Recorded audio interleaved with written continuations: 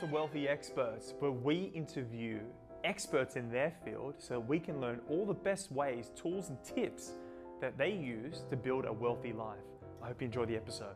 This week, we have the genius, Tiffy Rubinat, our general manager, our fearless leader.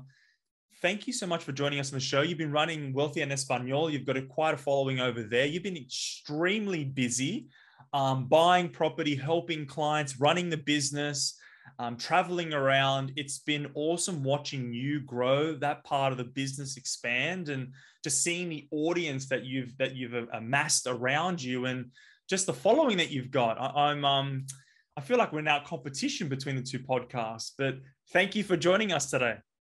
Hi, Dom. Thanks for that intro. Amazing. How are you doing? I'm great. I'm currently inside my old study, my newborn son's nursery now. That's why the background's all blurred behind me. Congrats. So you can share with the audience your new life.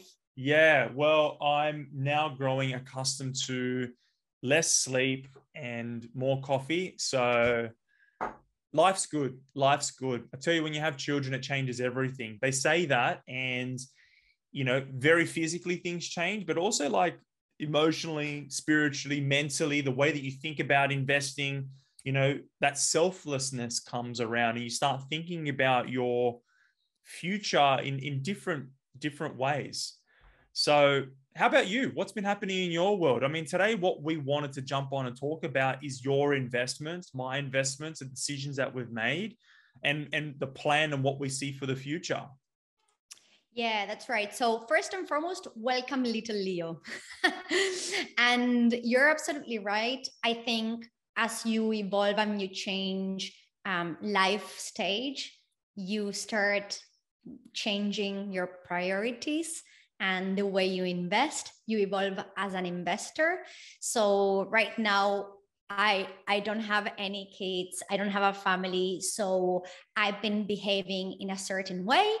And what's happening is I now own 5 residential properties, and I'm very aware that at some point I need to get out of my comfort zone and go for that more advanced investor strategy.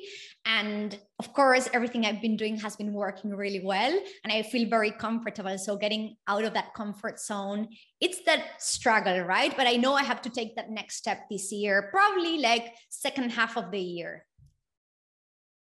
That makes sense. You know, I've got 4 residential, 1 commercial. So yeah, 5 properties as well. And, you know, your priorities start to shift. You start capping out. Your debt to income ratio starts maxing out. As investors, we start maturing and looking for different types of opportunities. Can you talk a little bit about your last investment, what brought you to doing it, how it's performing, and then what you see going forward? Yeah, for sure. So we would have probably discussed this in an episode around, I want to say March 2021, where I was buying townhouse in an area called Wyndham Vale in Melbourne. It's 4 beds, 2.5 baths, 2 car spots, close to a train station around. Great. When I decided to proceed and purchase this property, the land wasn't registered, which means that I had to actually wait to settle on the land. And that happened around July last year. So all along, this has become one of the most popular projects that we have at Wealthy, especially within the Latin community. I think we all behave similarly in that we like value for money. And it was great value. We're seeing, we still have from time to time some of these packs come in, it's becoming so much harder to get a hold of townhouses in this particular area, especially with land registered or registering soon. Because everyone in the last 2 years has gone out and purchased land in Australia. Right now, what we're seeing is that developers are releasing land that will get all of the amenities and infrastructure, like the house, like the streets, and the electricity and everything needs to be completed in order for a land to be registered and for titles to change name. And timelines are looking right now like land registering mid 2023, right? So a year and 3 months away from that. So my property is now under construction. We're estimating the build will be completed before end of year. And we're seeing that packs have gone up in price around that 75K mark since I purchased it. So it's pretty exciting times because I own a property. It has been performing really well. And just so to give some context, we're talking the price range that we're discussing, it was great value for money, around the 500K mark purchase price, right? So going up in value 75K, it's a really, really nice win in just 12 months. Yeah, and especially because you were able to negotiate some delayed deposits, there was some government incentives, there was reduced stamp duty. There was a number of different things that at each point it sweetened the deal. And you were very quick about putting the deal together, identifying it and going for it. And yeah, it's a testament to you, your vision, and what you were trying to achieve. That it's happened very, very quickly, and now you're reaping the benefits of that.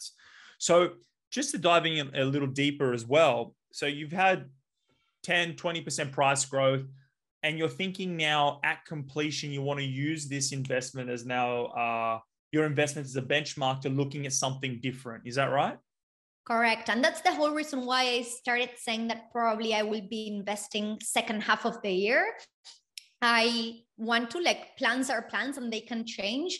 But at this point in time, my plan is to release equity once the construction is completed. So you're absolutely right, Dom. At that point in time, early 2021, the Victorian government was giving 50% discounts on stamp duty. There were a lot of things for grabs. And we were coming out of a period where it was mostly owner occupiers pushing the market. And whenever we chatted to investors, investors were a bit on the fence. A lot of people were convinced that by the time that JobKeeper and JobSeeker ended, the market would crash. Like we had early 2020, CBA predicting prices would decline 30% in the next 2 years. And suddenly the market has been pumping.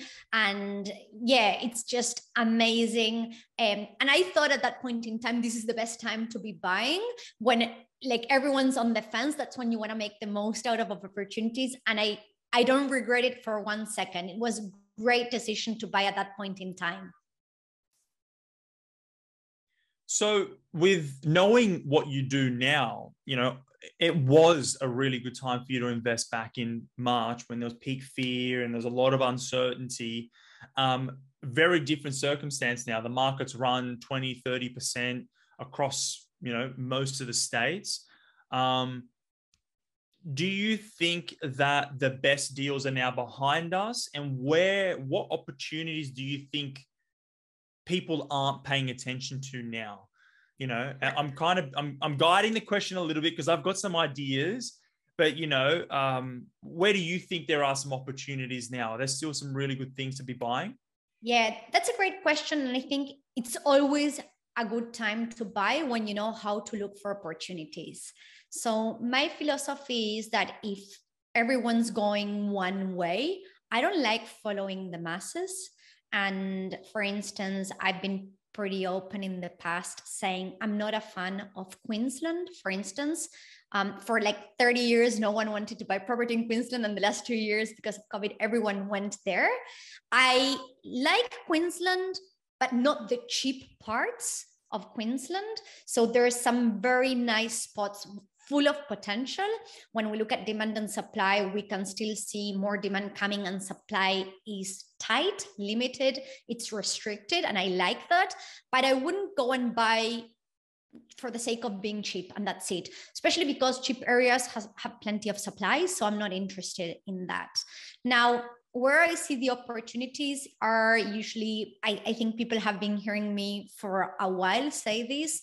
I like areas that have seen growth, but not ridiculous growth. So for instance, Melbourne is still probably my top choice.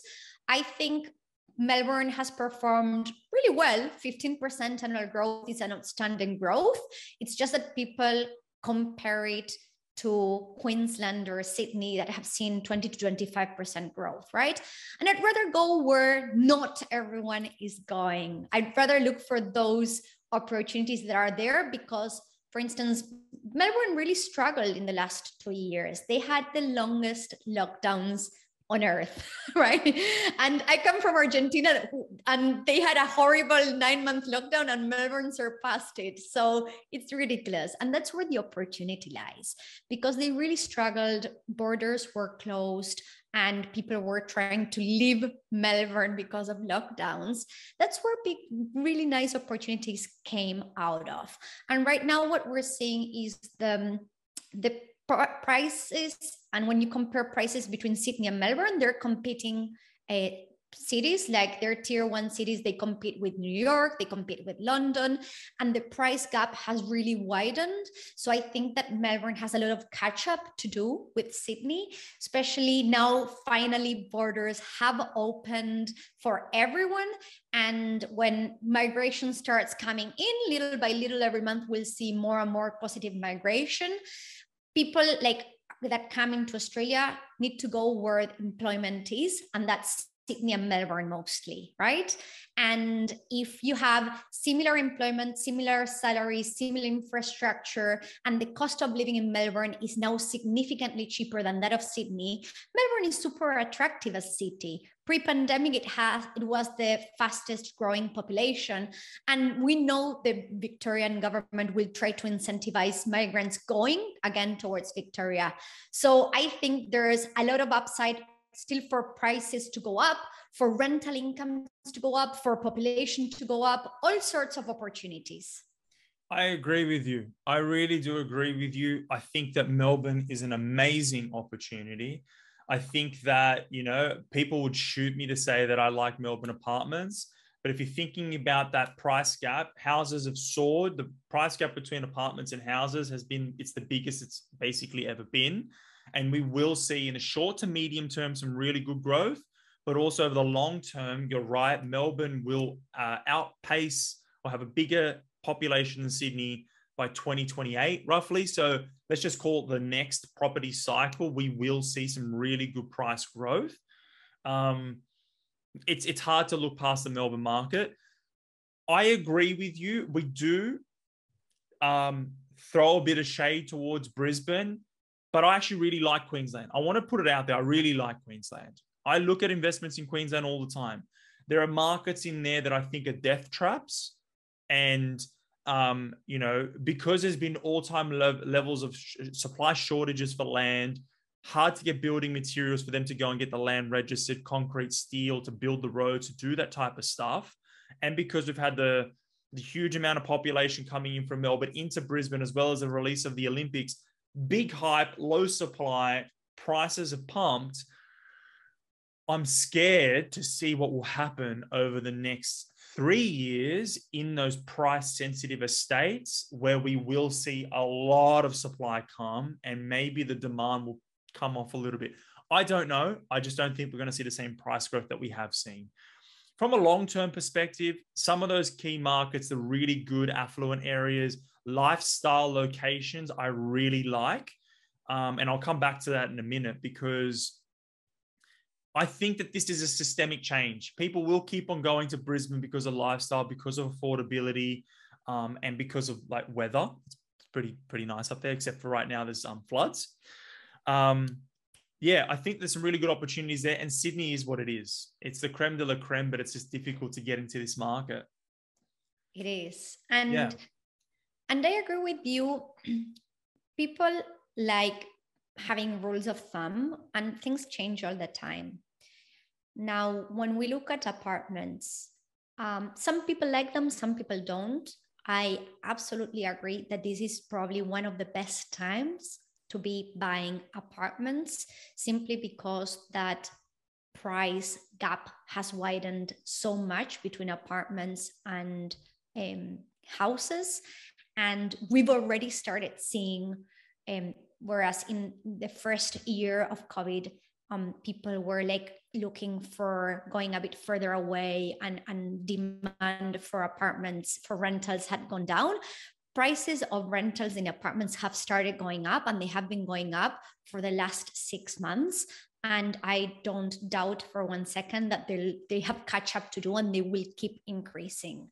So right now, with that price difference between houses and apartments and rental incomes like going up already, I think this is the perfect time, right? So again, if you ask me about, and in that sense, I don't just like Melbourne as a market.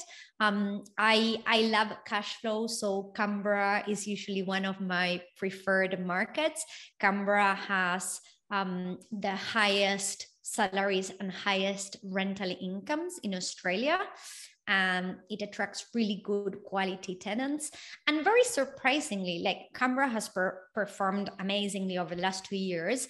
And houses have become more expensive in Canberra than Melbourne, but apartments are still more affordable than in Melbourne. So apartments in Canberra are that really nice combo, and they deliver great yields. So that's why that's probably my second preference when it comes to the market. And you know, it's funny because people will look at these investments and they'll say, but will the apartment grow as fast or as hard as a house? More often than not, it won't. Historically, it won't. But the better way to think about it is, will this investment achieve my outcomes? Will this investment, it's what you can afford, firstly. So if you can't afford a house, it is what it is. Get into what you can afford. And secondly, will it achieve my outcomes? I have had apartments and they've been great stepping stones where I've been able to make $100,000 that I couldn't have saved, or $200,000 that I couldn't have saved myself, and use the equity from these investments or sold them to take the cash and buy something bigger and a project that was more advanced. And so I think to use the investments as stepping stones, as a means to an end, is a better way to think about these investments, not as the property that I'm going to get married to for the next 50 years, you know? And Dom, you said something super important, because you also have to compare apples with apples, right?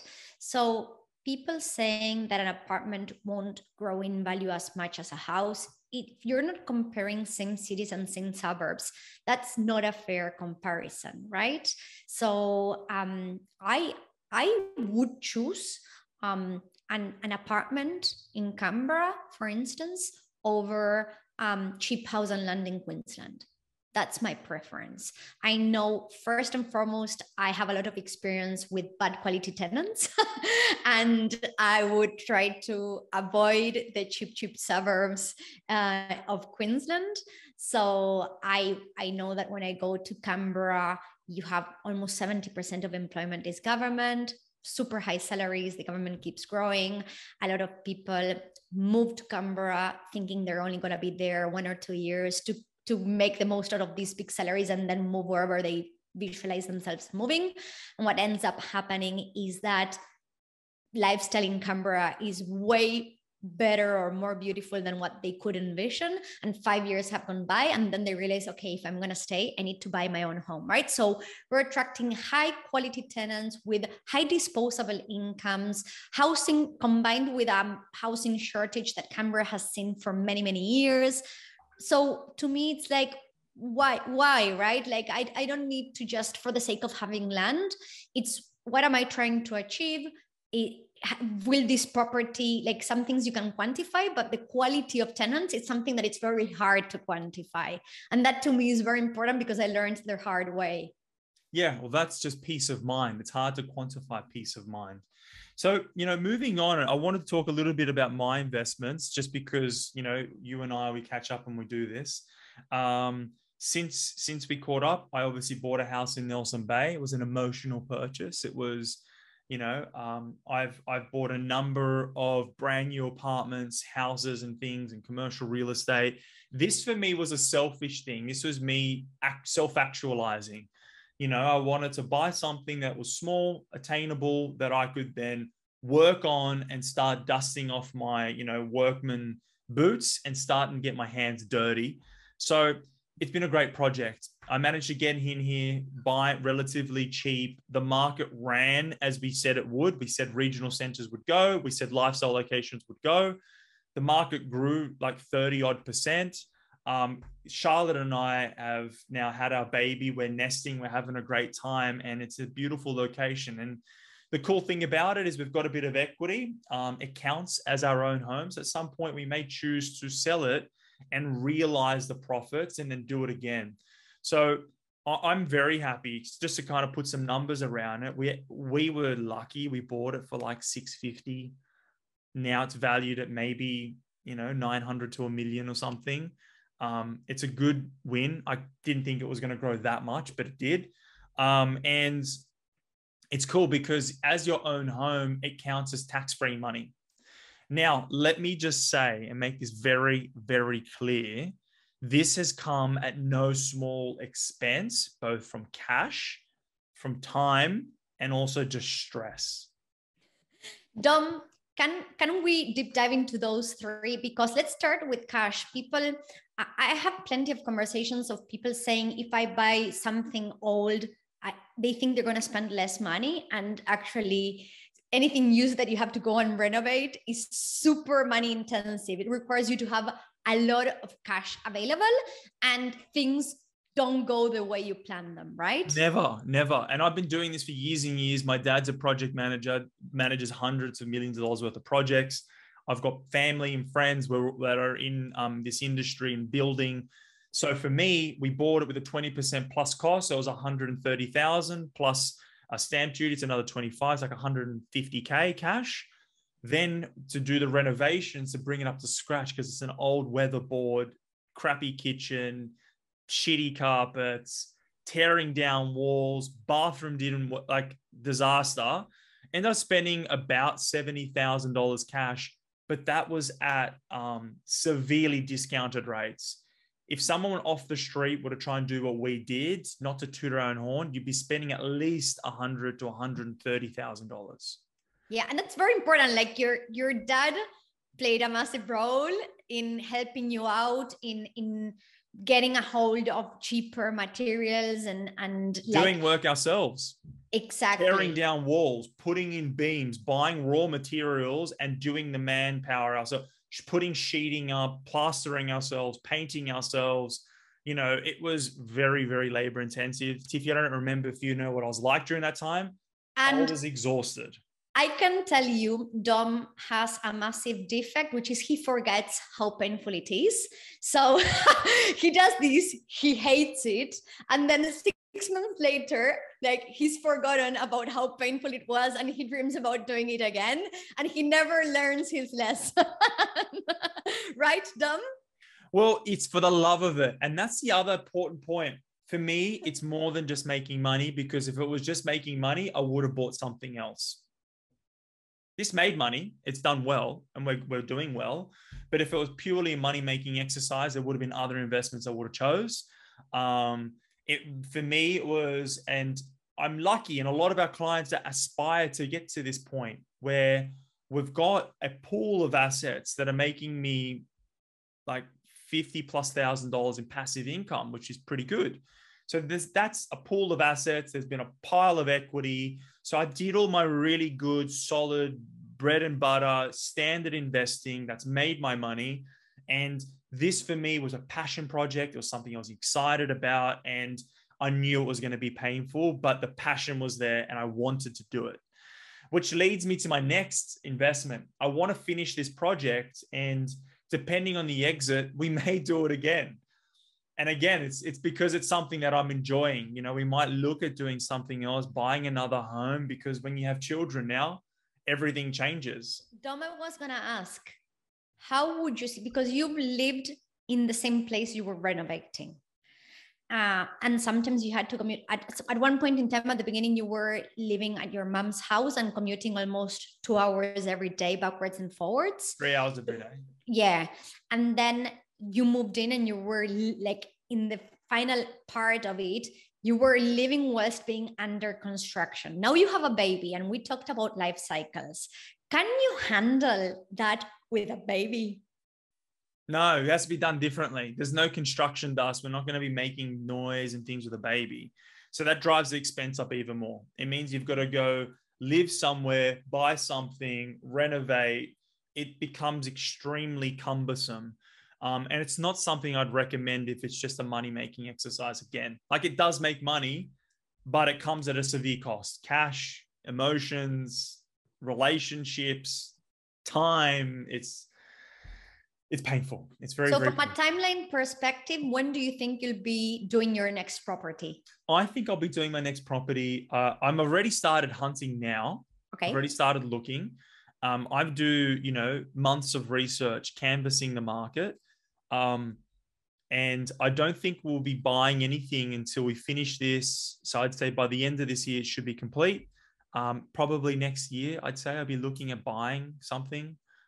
By the end of this year, maybe early next year, I'd be looking to buy something else.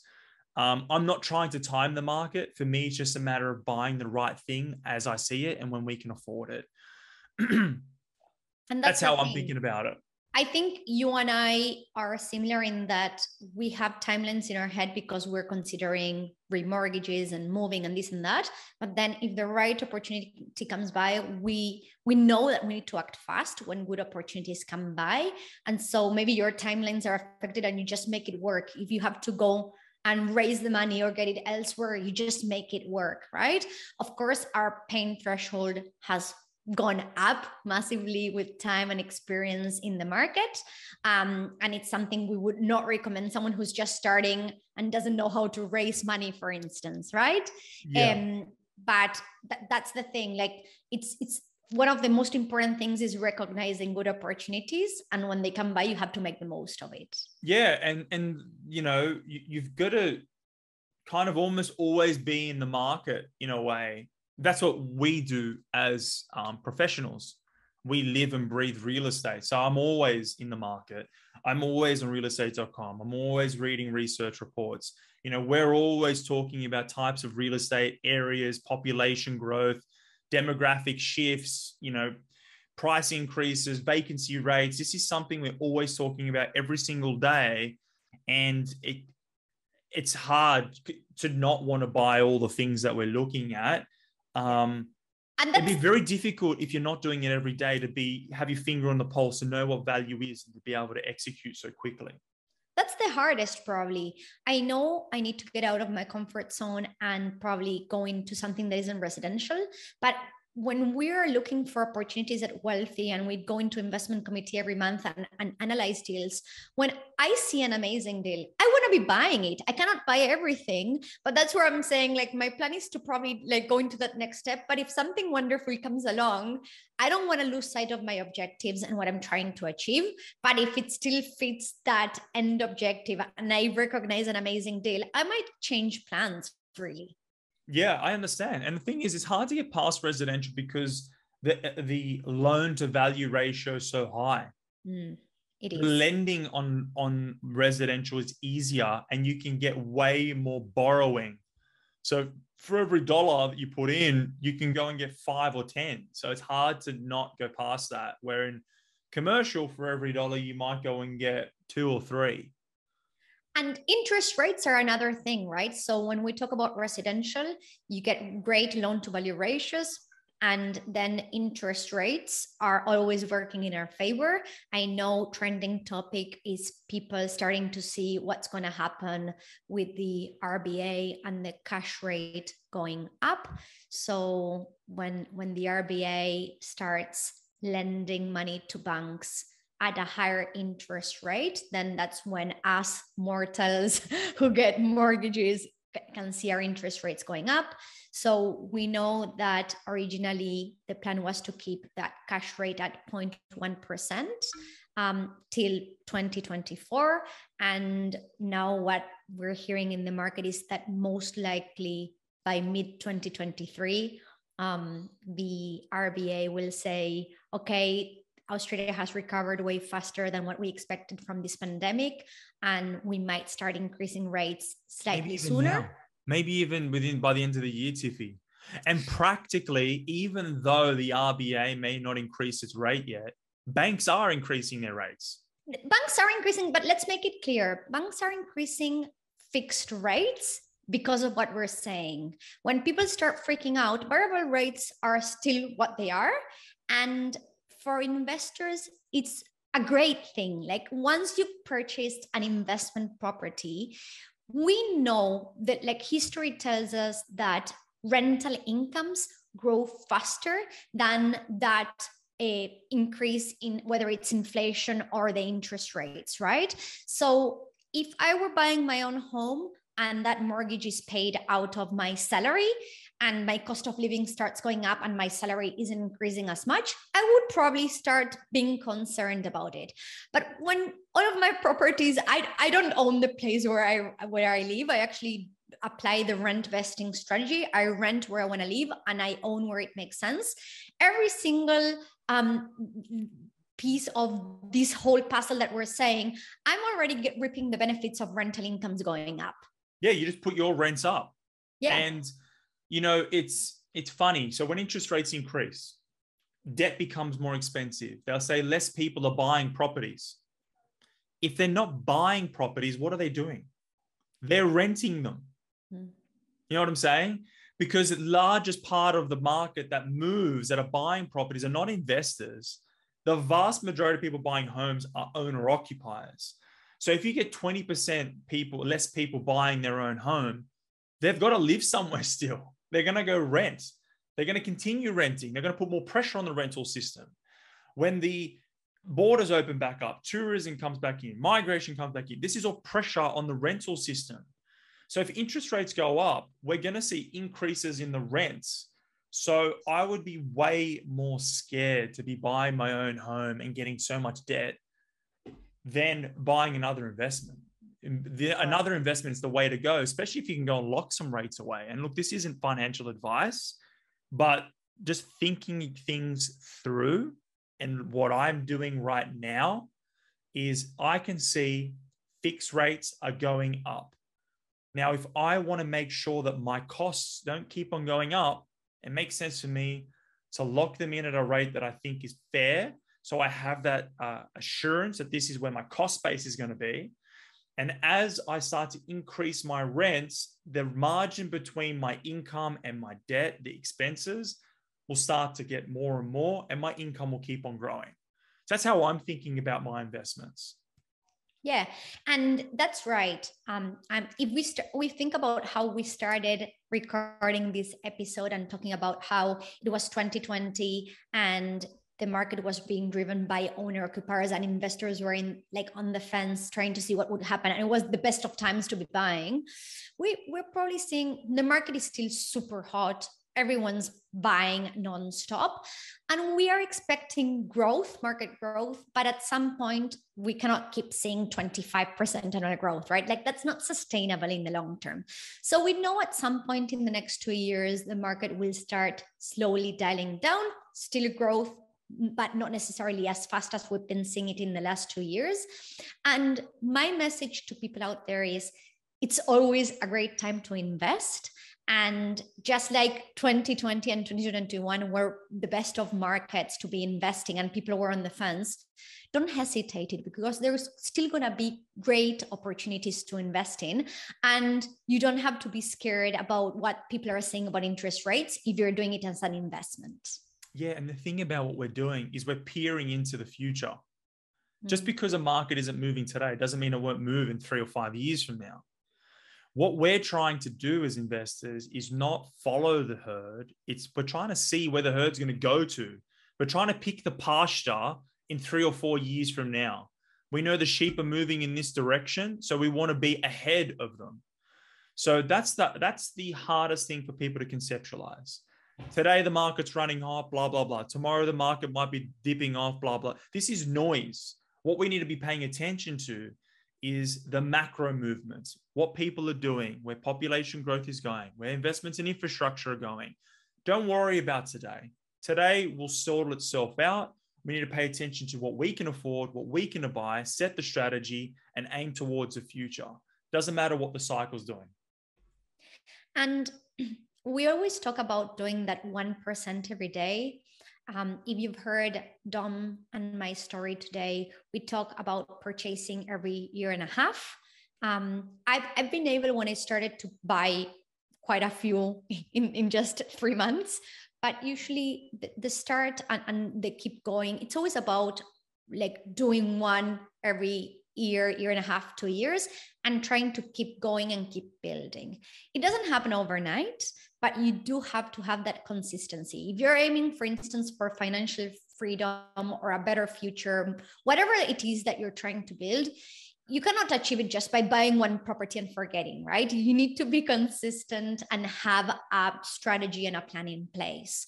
So no matter whether the cycle is going up, down, sideways, whatever, just you have to keep building that better future. So I think, Dom, if you ask me, if I could buy now, I would be. I do need to wait for my remortgage. I don't want to be doing stupid things with my money. So I like measure the risk, and I always want to make sure that I've followed through and completed one stage before I go to the next. So message out there is you have to get started, and if it feels slower than what you were hoping for, just always keep progressing. And one every 2 years, it's a great one. If you can do that every 10, like in 10 years, you'll have 5, right? That's pretty good. Yeah. And I mean, like, you do get capped at a point because your income, your servicing maxes out. But then you just look at what investments you've got today. Do I need to recycle my debt? Do I need to sell this? Do I need to change this for something else? You know, do I need to be strategic? Should I be buying a property with a friend now? Because I can get 300,000 debt. They can get 300,000 debt. We'll do it together. It's about being strategic. It's about looking for the opportunities and seeing what we're trying to achieve rather than where are all the problems and why can't I do it today? Tiffy, it's always good talking to you. Thank you so much for jumping on the show. For all of you out there, if you've enjoyed watching, listening, please share, please like, leave comments, engage in the conversation. If you speak Spanish, go over to Wealthy en Español and watch Tiffy's podcast as well. We love you all. Thank you for your attention, and we'll see you next month now. Toodaloo.